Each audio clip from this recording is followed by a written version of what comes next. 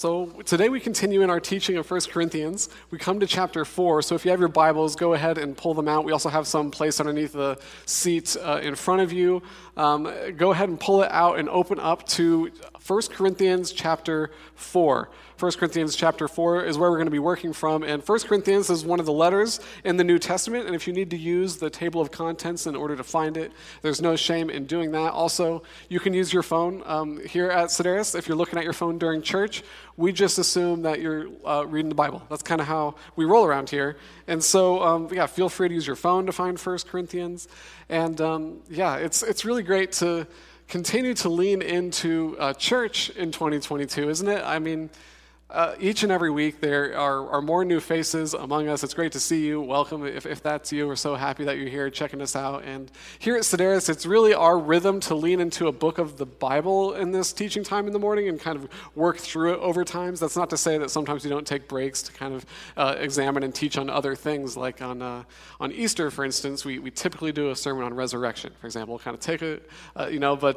we love preaching through the books of the Bible here at Sedaris. Over the last 7 years, we've done it with almost 24, and so there's 66, so we still have a few more to go, but one day we're going to get there, so that's just kind of our goal. If you're newer with us, that's kind of our style here on Sunday mornings. And presently we're in 1 Corinthians, and we're in the 4th chapter of it today, and we're in this letter. Let me give you a little background of it just to bring you up to speed, because Paul actually started this church in the 1st century.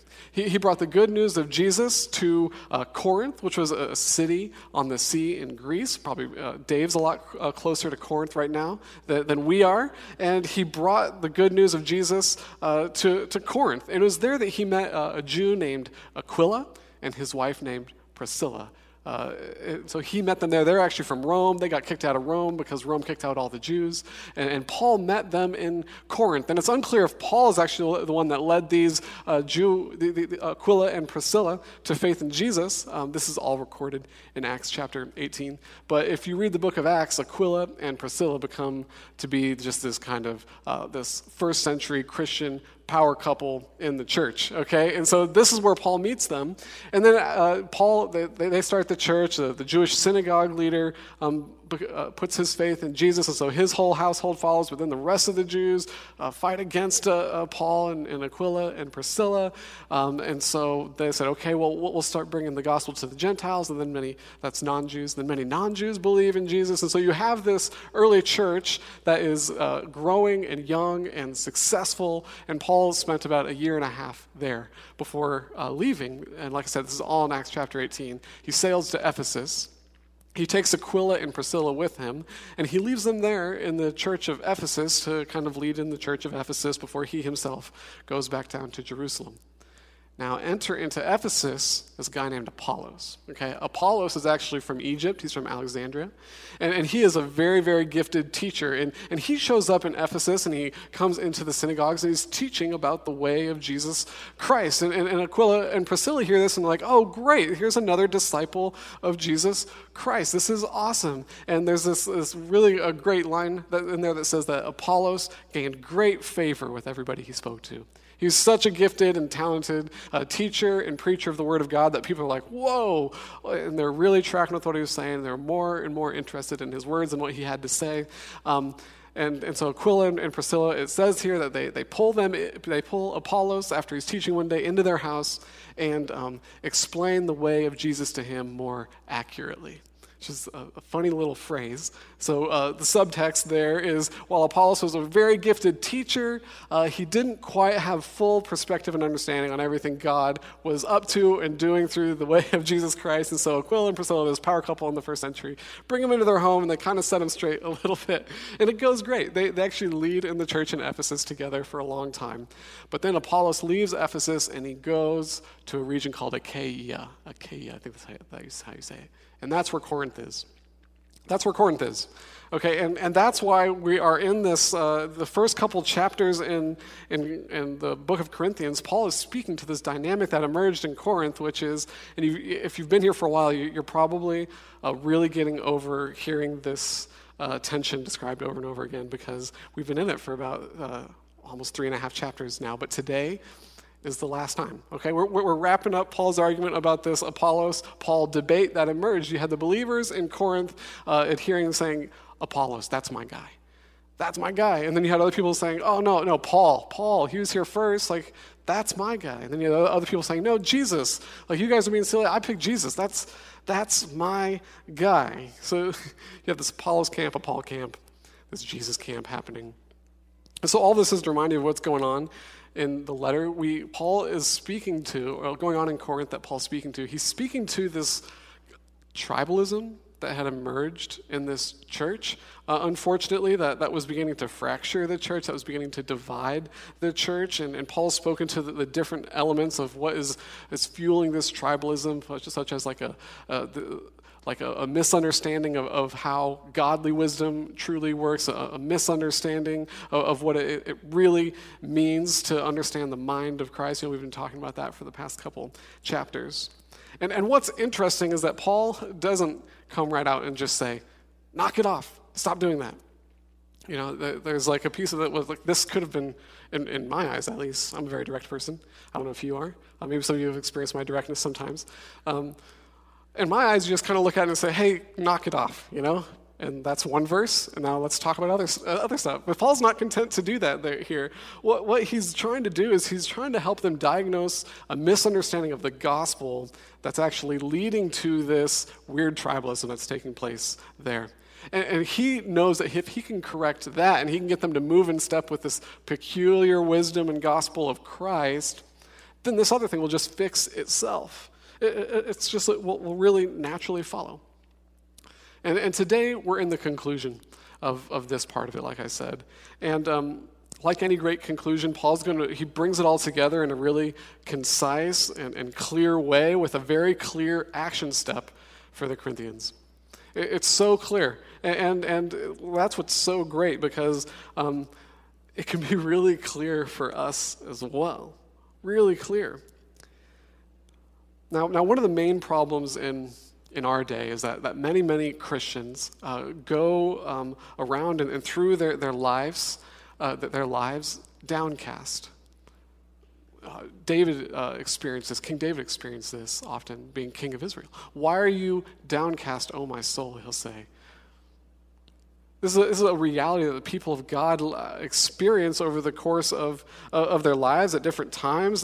They can be sad, they can be defeated, they can look at other Christian leaders or read other Christian history and all these biographies and say, look at all these people, they have great joy in their lives, but I have none. Look at they experience an incredible peace, but I don't feel like I'm experiencing that. They're using these spiritual gifts they've been given in such miraculous ways, but me, I don't really see that.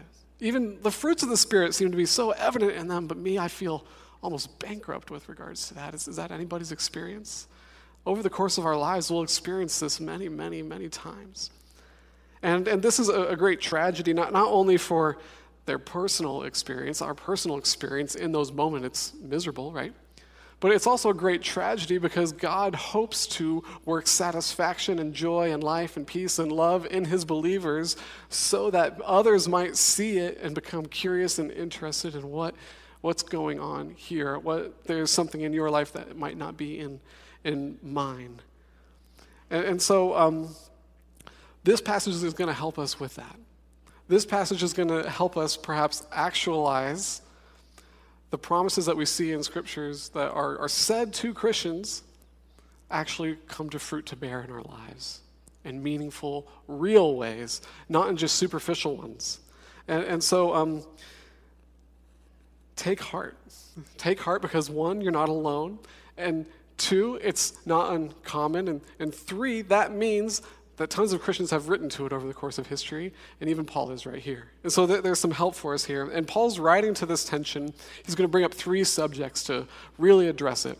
I've kind of, what I've done is I've generalized it from this little debate to kind of step back a little bit so it can apply to all of us. And what we're going to see is him kind of speak to three subjects in the little debate that we can zoom out and apply to all of us as well. And those three subjects are this: receiving, using, and imitating. Receiving, using, and imitating. All right, so we're just going to walk through those subjects today in this passage, And I'm going to read it now, and so you can even keep an eye out for where you see these subjects popping up, all right? So let's start in the big four. That's 1 Corinthians chapter 4, verse 6. Find that little 6. Now, brothers and sisters, Paul says, I have applied these things to myself and Apollos for your benefit, so that you may learn from us the meaning of the saying, nothing beyond what is written. David talked about this a bit last week. The purpose is that none of you will be arrogant, favoring one person over another. For who makes you so superior? What do you have that you didn't receive? If in fact you did receive it, why do you boast as if you hadn't received it? It's kind of some rhetorical questions that he's using here. You're already full. You are already rich. You have already begun to reign as kings without us, and I wish you did reign, so that we could also reign with you. For I think God has displayed us, the apostles, in last place like men condemned to die. We have become a spectacle to the world, both to angels and to people. We are fools for Christ, but you are so wise in Christ. We are weak, but you are strong. You are distinguished, we are dishonored. Up to this present hour, we're both hungry and thirsty. We're poorly clothed, roughly treated, homeless. We labor working with our hands. When we are reviled, we bless. When we are persecuted, we endure it. When we are slandered, we respond graciously. Even now, we're like the scum of the earth, like everyone's garbage. I'm not writing this to shame you, but to warn you as my dear children.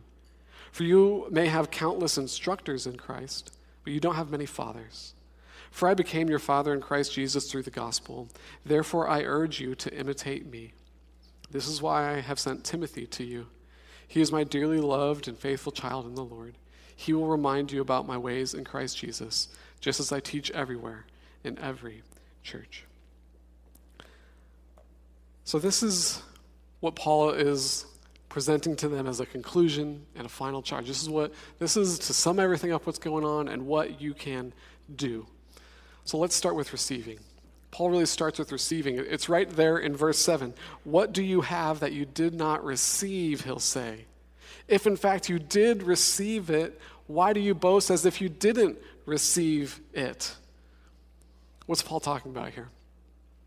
Well, he's actually been hinting at this and poking at this throughout the entire 4 chapters of the first 4 chapters of this letter. He's been poking at them, prodding at them, that there's this breakdown in what's going on from their understanding. He's reminding them of different things here and there that the believers in Corinth, they'd already received when they believed in Jesus. And now all these little pokes and reminders, it becomes very clear why he was reminding them of that. I'll just go through the list of everything he's reminded them of up to this point. In chapter 1, verse 5, he says, you are enriched in Christ in every way. You've received the riches of Christ in every way. At 1 verse 7, you do not lack any spiritual gift as you eagerly await for the revelation of our Lord Jesus Christ. You've received all the spiritual gifts, is what he's saying. In the next verse, he says that God will strengthen them until the end. You have received strength from God to stand up against and under anything. In 1 verse 30, he says they've received the wisdom of God via the person of Jesus Christ. They've received the very wisdom of God. And in 2 verse 12, he reminds them that this wisdom in all matters comes to them by the Holy Spirit, who they have received. They had received the Holy Spirit, which in turn means, he says at the end of chapter 2, that we have received the mind of Christ. And by these means in chapter 3, he talks about how they had received growth from God. God makes it grow, he says. You've received growth from God. So he has this huge laundry list of received items that God had given this Corinthian church. They had been given and received the riches of Christ, the Holy Spirit, the full wisdom of God, the mind of Christ, growth and strength to stand up under anything that the world, their flesh, or spiritual forces of darkness could throw at them. This is what Paul has been kind of poking and prodding them with the entire time. And he's doing this to highlight a disconnect in their lives. And this disconnect really continues throughout the letter as we move from one topic to the next to the next. He's really making a subtle point, which kind of goes like this. Really? A church who has received all the riches of Christ is still focused on worldly riches. A church and a people who has all the spiritual gifts isn't working together in unity. Someone with the wisdom and the mind of Christ is up to what? Someone who has received strength to stand up under anything and everything is licking their wounds in a corner? What's going on here? There's a lack of moving in step with the peculiar wisdom of Christ and all the gifts that the gospel of Christ has extended to his people.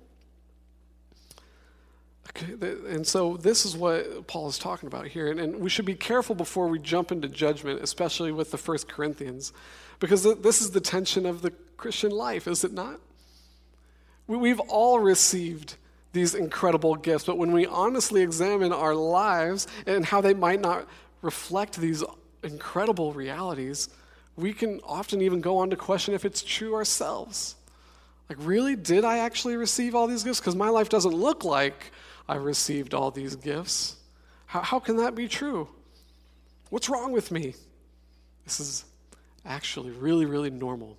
I can't tell you how many times I've had to, and it's a wonderful conversation, it's kind of a really fun conversation, to talk new Christians back into faith. Has anybody else had to do this? Don't worry, you're just experiencing what is normal. Take heart, be courageous. The fact that you are struggling is actually indicative of that you have received these gifts, that you have the Spirit within you that's poking you and prompting you to use them when you don't. It's actually normal. It's actually normal. You see, Paul isn't questioning whether they've been born of God or not. That's the big thing that we can take away in the whole letter to the Corinthians. They're struggling. They're not living into the realities that apparently they've been given. But Paul never says, did you really receive those things? No. No, he didn't. When people put their trust in Jesus and his message of grace for them, exemplified on the cross, and the power of the resurrection, when they put their faith in that, a host of glorious things take place over the course of their lives. A host of them. And these are prophesied in the Old Testament. Prophet Ezekiel says, I'll put a new heart within your chest. Prophet Joel says, I'll put my spirit within you. This is the plan all along, that when people put their faith in Jesus Christ, that they receive an abundance of things. And Jesus talks about this as new birth. He has this conversation with a religious leader of his day called Nicodemus in John chapter 3.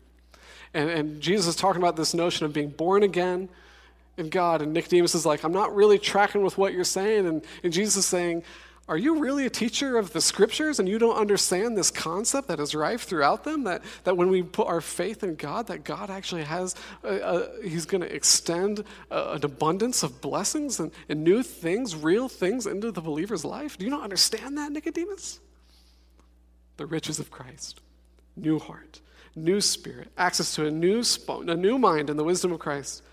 All these things are extended to the follower of Jesus at the point of conversion. And Jesus promises to sustain them till the end. That's what he says. He says, no one will be able to take them, grasp them, remove them from me in my hand. So what's the problem then? If, in fact, you did receive it, Paul says, why do you act as if you didn't receive it? Why, though you have the tools of the gospel, are you not moving in step with it?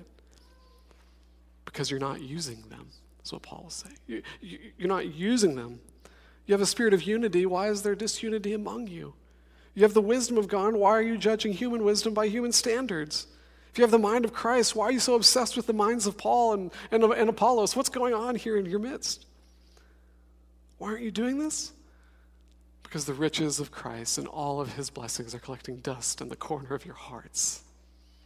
That's what Paul's saying to them. That's what he's telling them. Back when Christy and I lived in Denver, she worked for the Denver Rescue Mission for a year and a half. And it's pretty, the equivalent is for UGM here, the Union Gospel Mission here in the city. It's called the Denver Rescue Mission over there.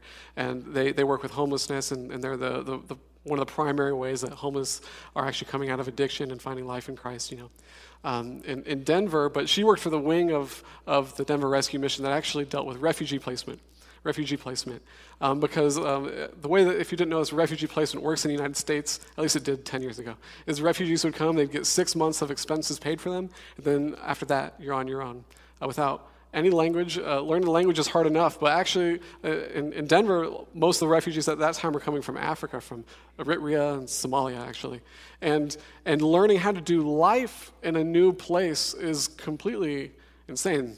There's no open markets like there are there, and so you have to figure out how to use the grocery store, something very simple. And even before you do that, you have to learn how to navigate the transportation system here in the States, and before you, just everything, there's 100 different ways that we're growing up learning how to do life in the West, that they need to be taught, but there's not much assistance. And so Christy worked with the team that would come alongside them and pair them with typically small groups of people that would help them acclimatize to the United States. But here's one of the things that the Denver Rescue Mission would find that was so common. It was almost every refugee's story that would come. When you'd send a group into their home to have fellowship with them and get to know them, hopefully through a translator, often not, and so it just looked like hanging out, which was great, by the way. It's a lot better than you think it is. Dave's really having a great time over there, even though he can't talk to a lot of people. Don't worry about Dave. He loves talking, but I'm sure he's having a great time. But when you're in their midst, what they would find is their ovens were being used as storage, and same with the dishwasher, being used as storage, because they didn't know how to use these. They'd never encountered them before in their life. You'll talk to someone and say, yeah, I turned the stovetop on for the first time and it almost started a fire, so I was like, I'm not going to use that again. And so they'd come in and they'd find butane camp stoves on the floor of the kitchens, and none of the appliances actually being used. They had received I guess you could say, the blessings of a Western kitchen, but they were unable to use them. They're unable to use them. That's the Corinthian condition. That's often our condition. We tend to leave the riches of Christ collecting dust and cobwebs in the corner of our hearts. So what's the first step to using these things? Well, Paul began this section of Scripture talking about how he has applied these things to Apollos and myself for your benefit, so you could figure out how to use the riches of God that you've been given. That's kind of what he's saying. He said, instead of arrogantly saying over one another, I follow Paul, I follow Apollos, that makes me a better Christian than you, Paul's like, whoa. We both teach the same way, so to say I follow this guy over that guy is kind of nonsensical. It's indicative of some other twisted desire that you have. And it's this twisted desire that is to take our strengths and attach them to yourselves in order to bolster your image among one another, your worth, your value. You're taking us to bolster your value over one another. That's so strange. He's saying, you guys have an identity problem that's going on here. There's an identity problem that's taken place here. Because at the end of the day, God is the field. We're just the field hands. He just used these 4 metaphors. God is the foundation. We're just the builders. God's the master. We're just the servants. And God's the business owner. We're just the managers. We're just middlemen, is what he's trying to tell them. He's like, we're just the middlemen. We're like, what's the value in attaching us to you? Middlemen are kind of obnoxious, right? I know we love, The Office, Scranton Paper Company, but it's just middlemen at the end of the day, Sometimes we're just middlemen. What is a servant without a master? What is a builder without a foundation? No matter how good the builder is and how hard he works, without a foundation, that thing's going to fall right over. Why do you boast in us? Shouldn't you boast in God? Paul's saying. So most directly, the application for us here is are you prone to identify with present-day Christian teachers because it makes you look better, look like a better Christian to other Christians? We talked about that plenty. Some struggle with that. Not all of us struggle with that at all. But a more broad application is to step back and really consider identity in general. Why do we look to boast in things, take things, attach them to ourselves so that we can gain worth and value in the sight of others in this world, like to feel better about ourselves? Why do we lean on other things in life for our worth and our value? It's possible to do this with even good things. Paul and Apollos, they're God's gift to them, but they're taking God's gift and using it to boast and make themselves look better in the world. We do this with good things all the time. The good things God's given us, instead of that list of items that Paul says we've received in Christ. We do it with our jobs, which is to say, if people questioned your contribution to society, would you say, no, I have a huge contribution to society. Look at my work. Look how much I accomplish in the world. I'm a great worker. I'm doing stuff. Our physical things we attach to ourselves to give us worth and value in life. Look at the car I have, the things I have, the house I live in, the places I go, the experiences I have. We can collect things and experiences. We attach ourselves to experiences to feel better about ourselves. We do the same with our relationships. Look at the powerful connections I have. Look at the cool people I hang out with. Look at the spouse I have. Look at the children I have and what they've accomplished in the world. We attach ourselves to people to make ourselves feel better about ourselves. Paul says, why are you boasting in those things? And the list could go on and on and on, but what is it indicative of? Like what does it actually point at? It points at a lack of contentment in Christ. Paul is saying here, why isn't Christ enough?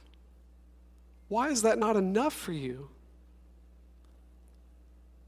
It's probably because of their cultural setting.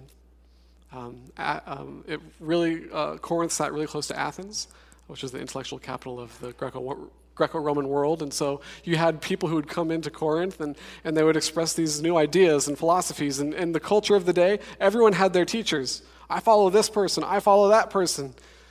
Same thing started happening in the church. It's probably a cultural world thing that's all they had ever really known. They've been doing it for years and years and years. Why wouldn't they do the same thing with the teachers of Christ? And Paul's saying, no, Christ is altogether different than that. And this is also why we perhaps struggle with this even more than the Corinthians. The president of a very popular seminary here in the United States said, I pulled a little quote from him, which is just great. He says this: American culture is an organized assault on contentedness.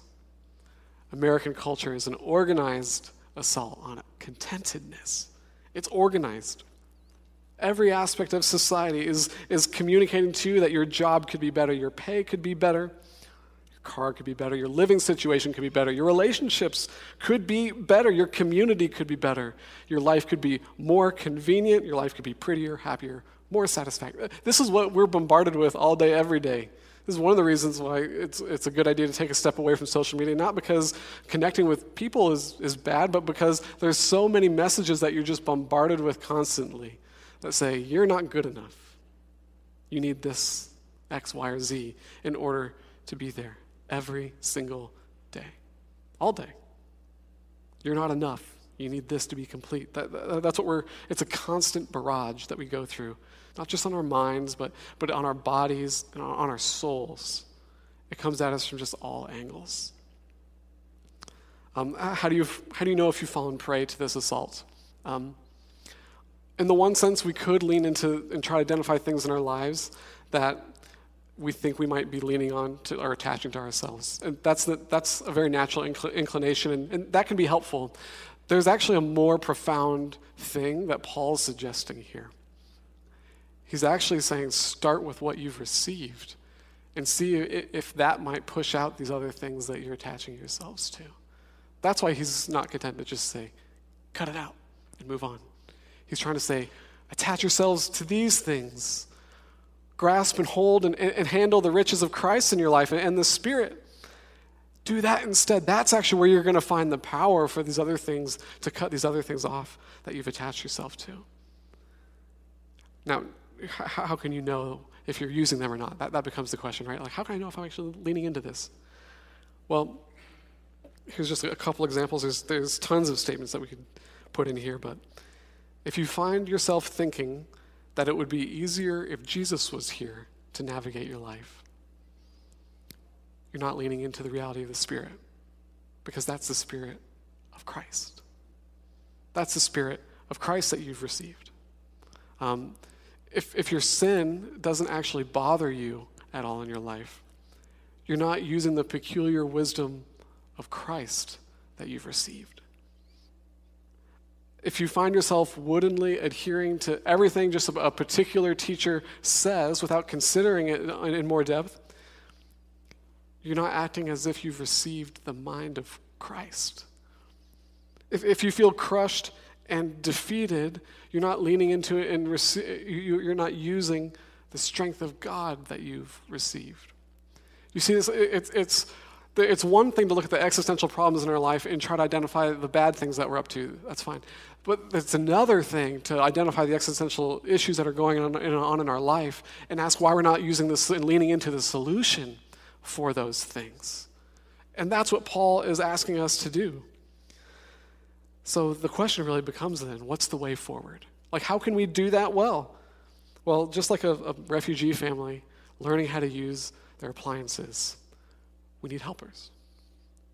We need helpers in this life. And that's exactly why Paul goes on to talk about that. Talk about what it means to imitate. He says, imitate me. You need helpers.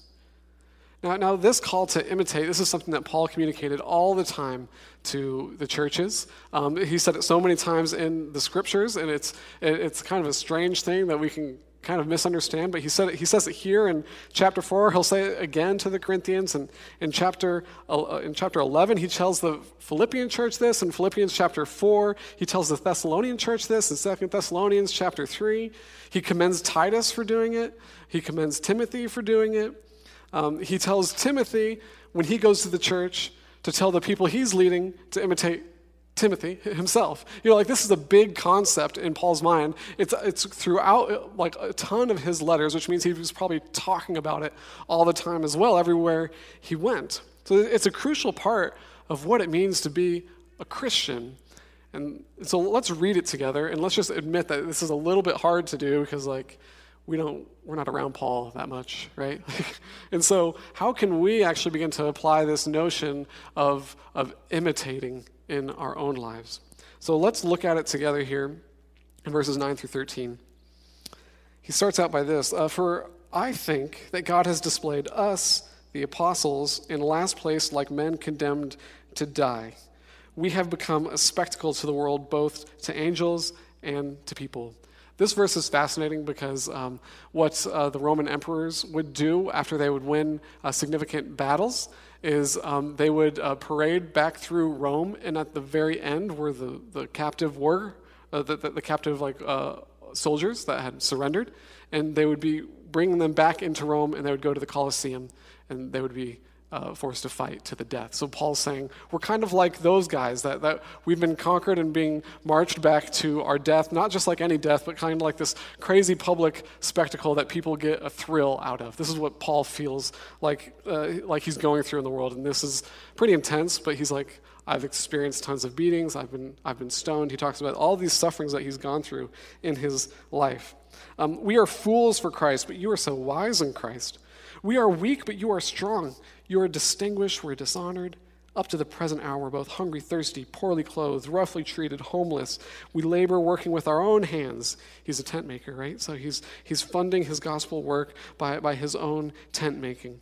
When we are reviled, we bless. When we are persecuted, we endure it. When we are slandered, we respond graciously. Even now, we're like the scum of the earth, like everyone's garbage. He's saying to them, why really go into this level of depth? He's saying, you claim to follow us as your teachers, but why do your lives look so different then? Why are they so different? Do you see that? You're claiming our teachings, but you aren't walking in our ways.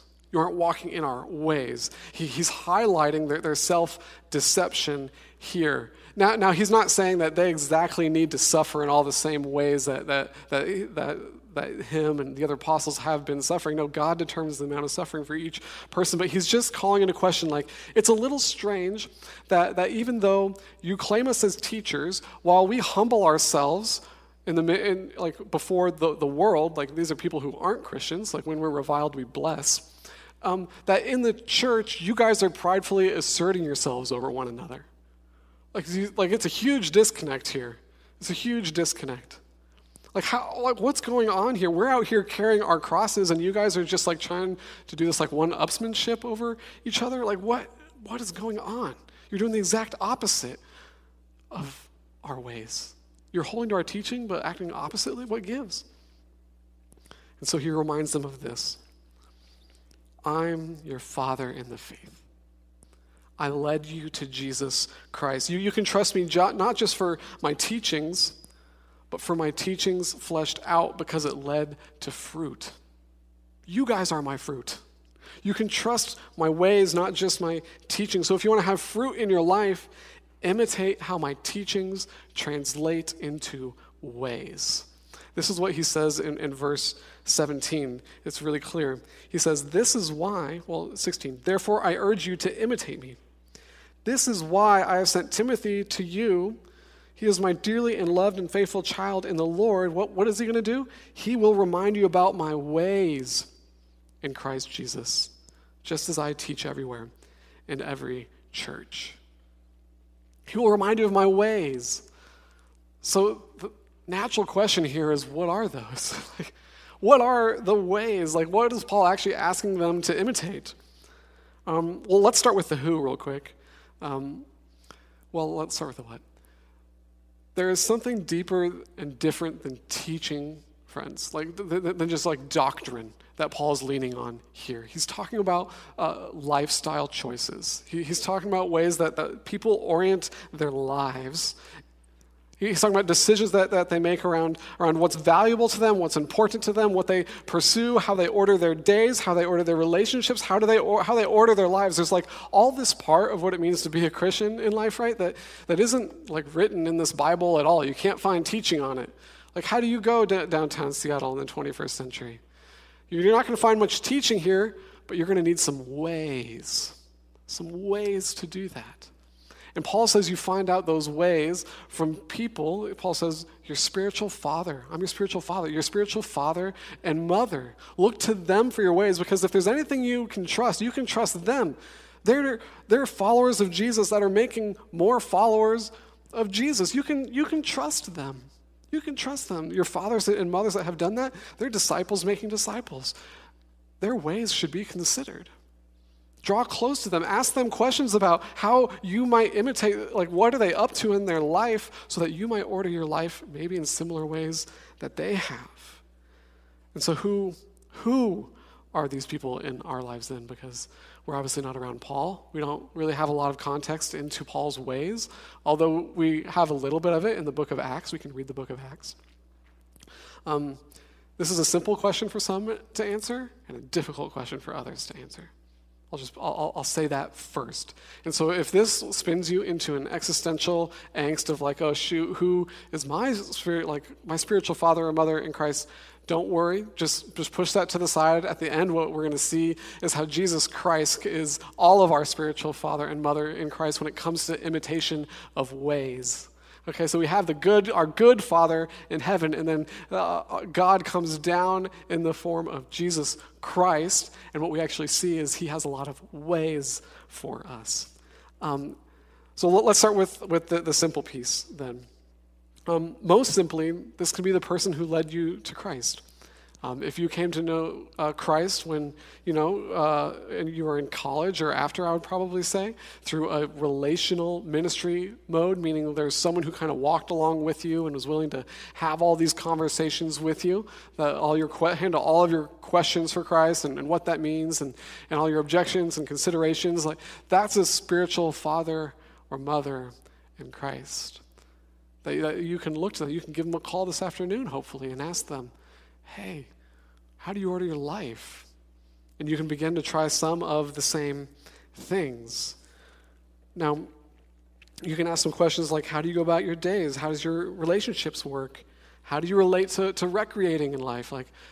How do you relate to leisure? What's your disposition towards the local church? How do you spend time with God, your spouse, children?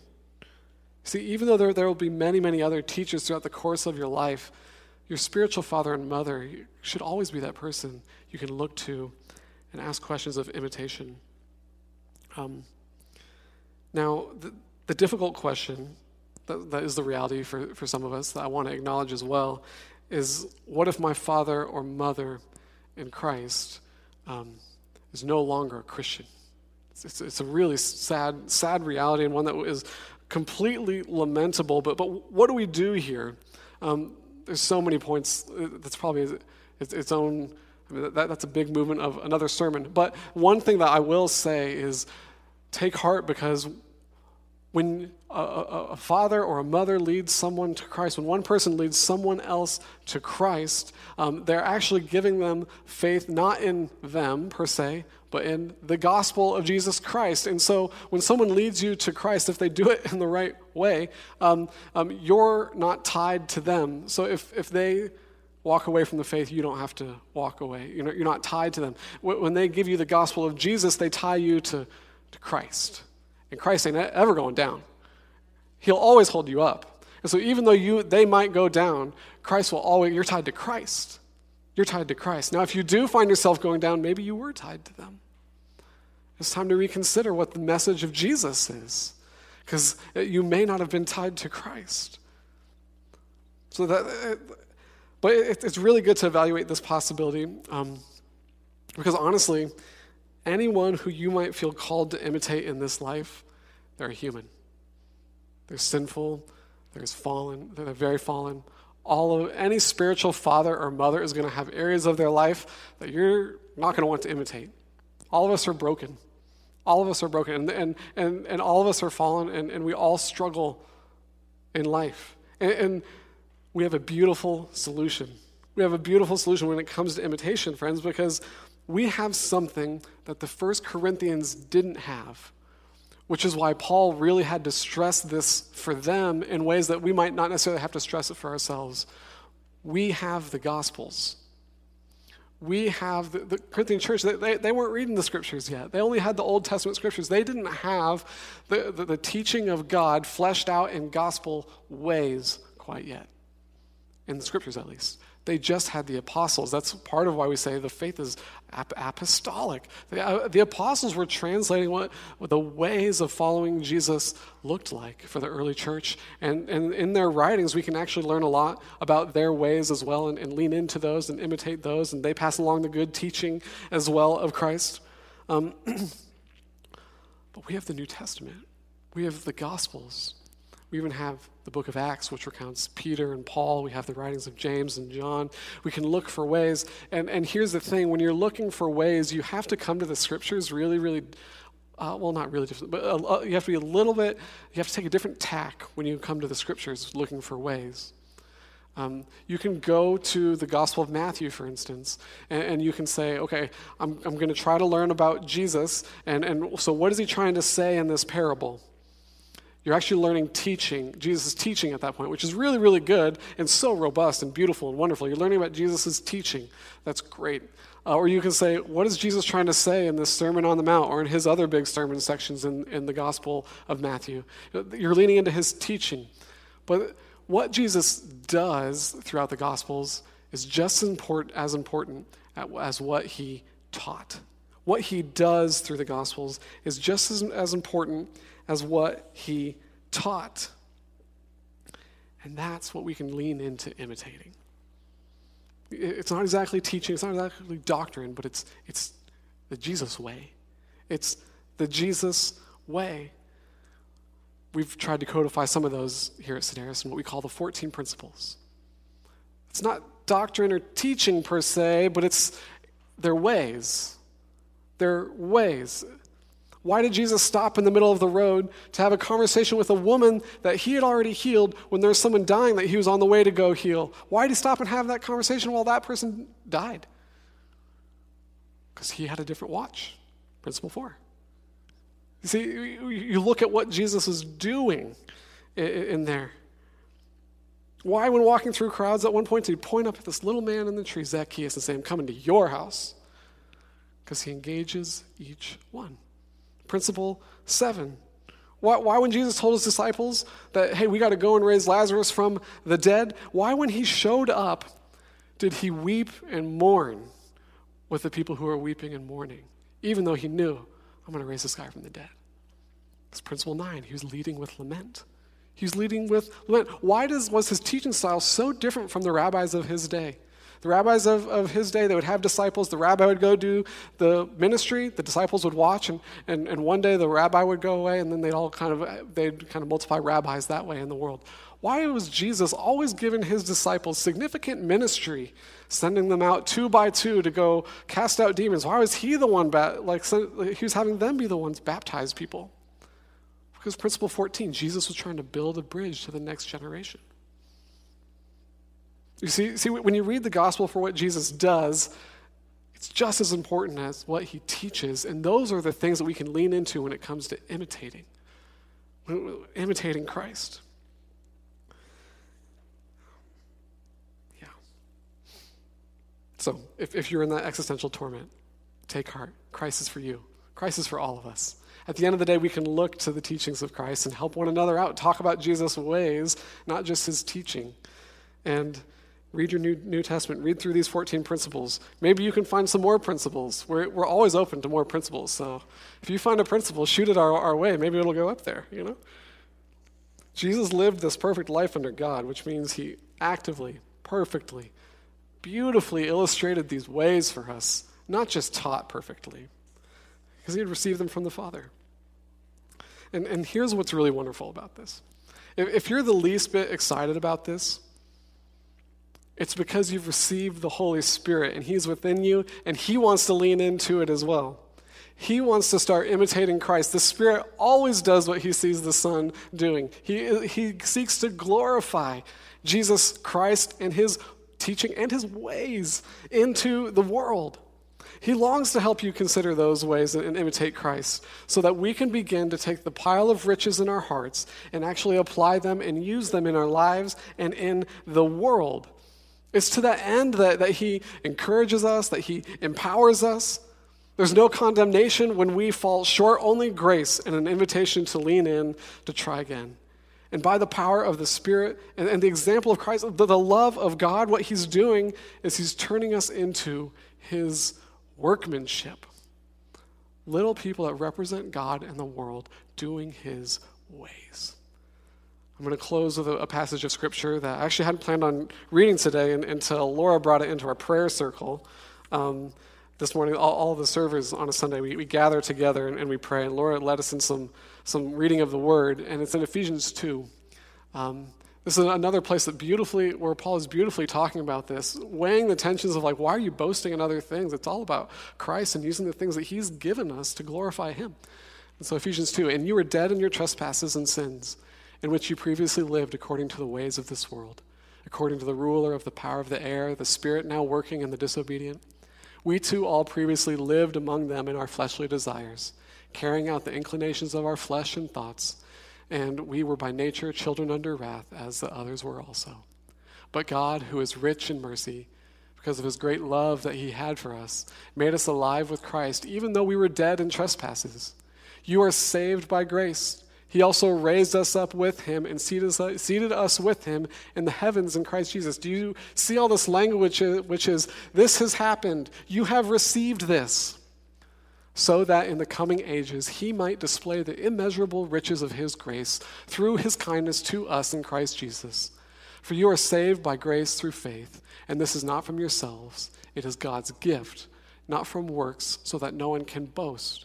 For we are his workmanship, created in Christ Jesus for good works, which God prepared ahead of time for us to do. He's so good. This is what God is up to in our midst. This is what Jesus died on the cross and rose again to gift us with the Holy Spirit, that we might lean into and use these gifts in our worlds to bless one another and to bless the world.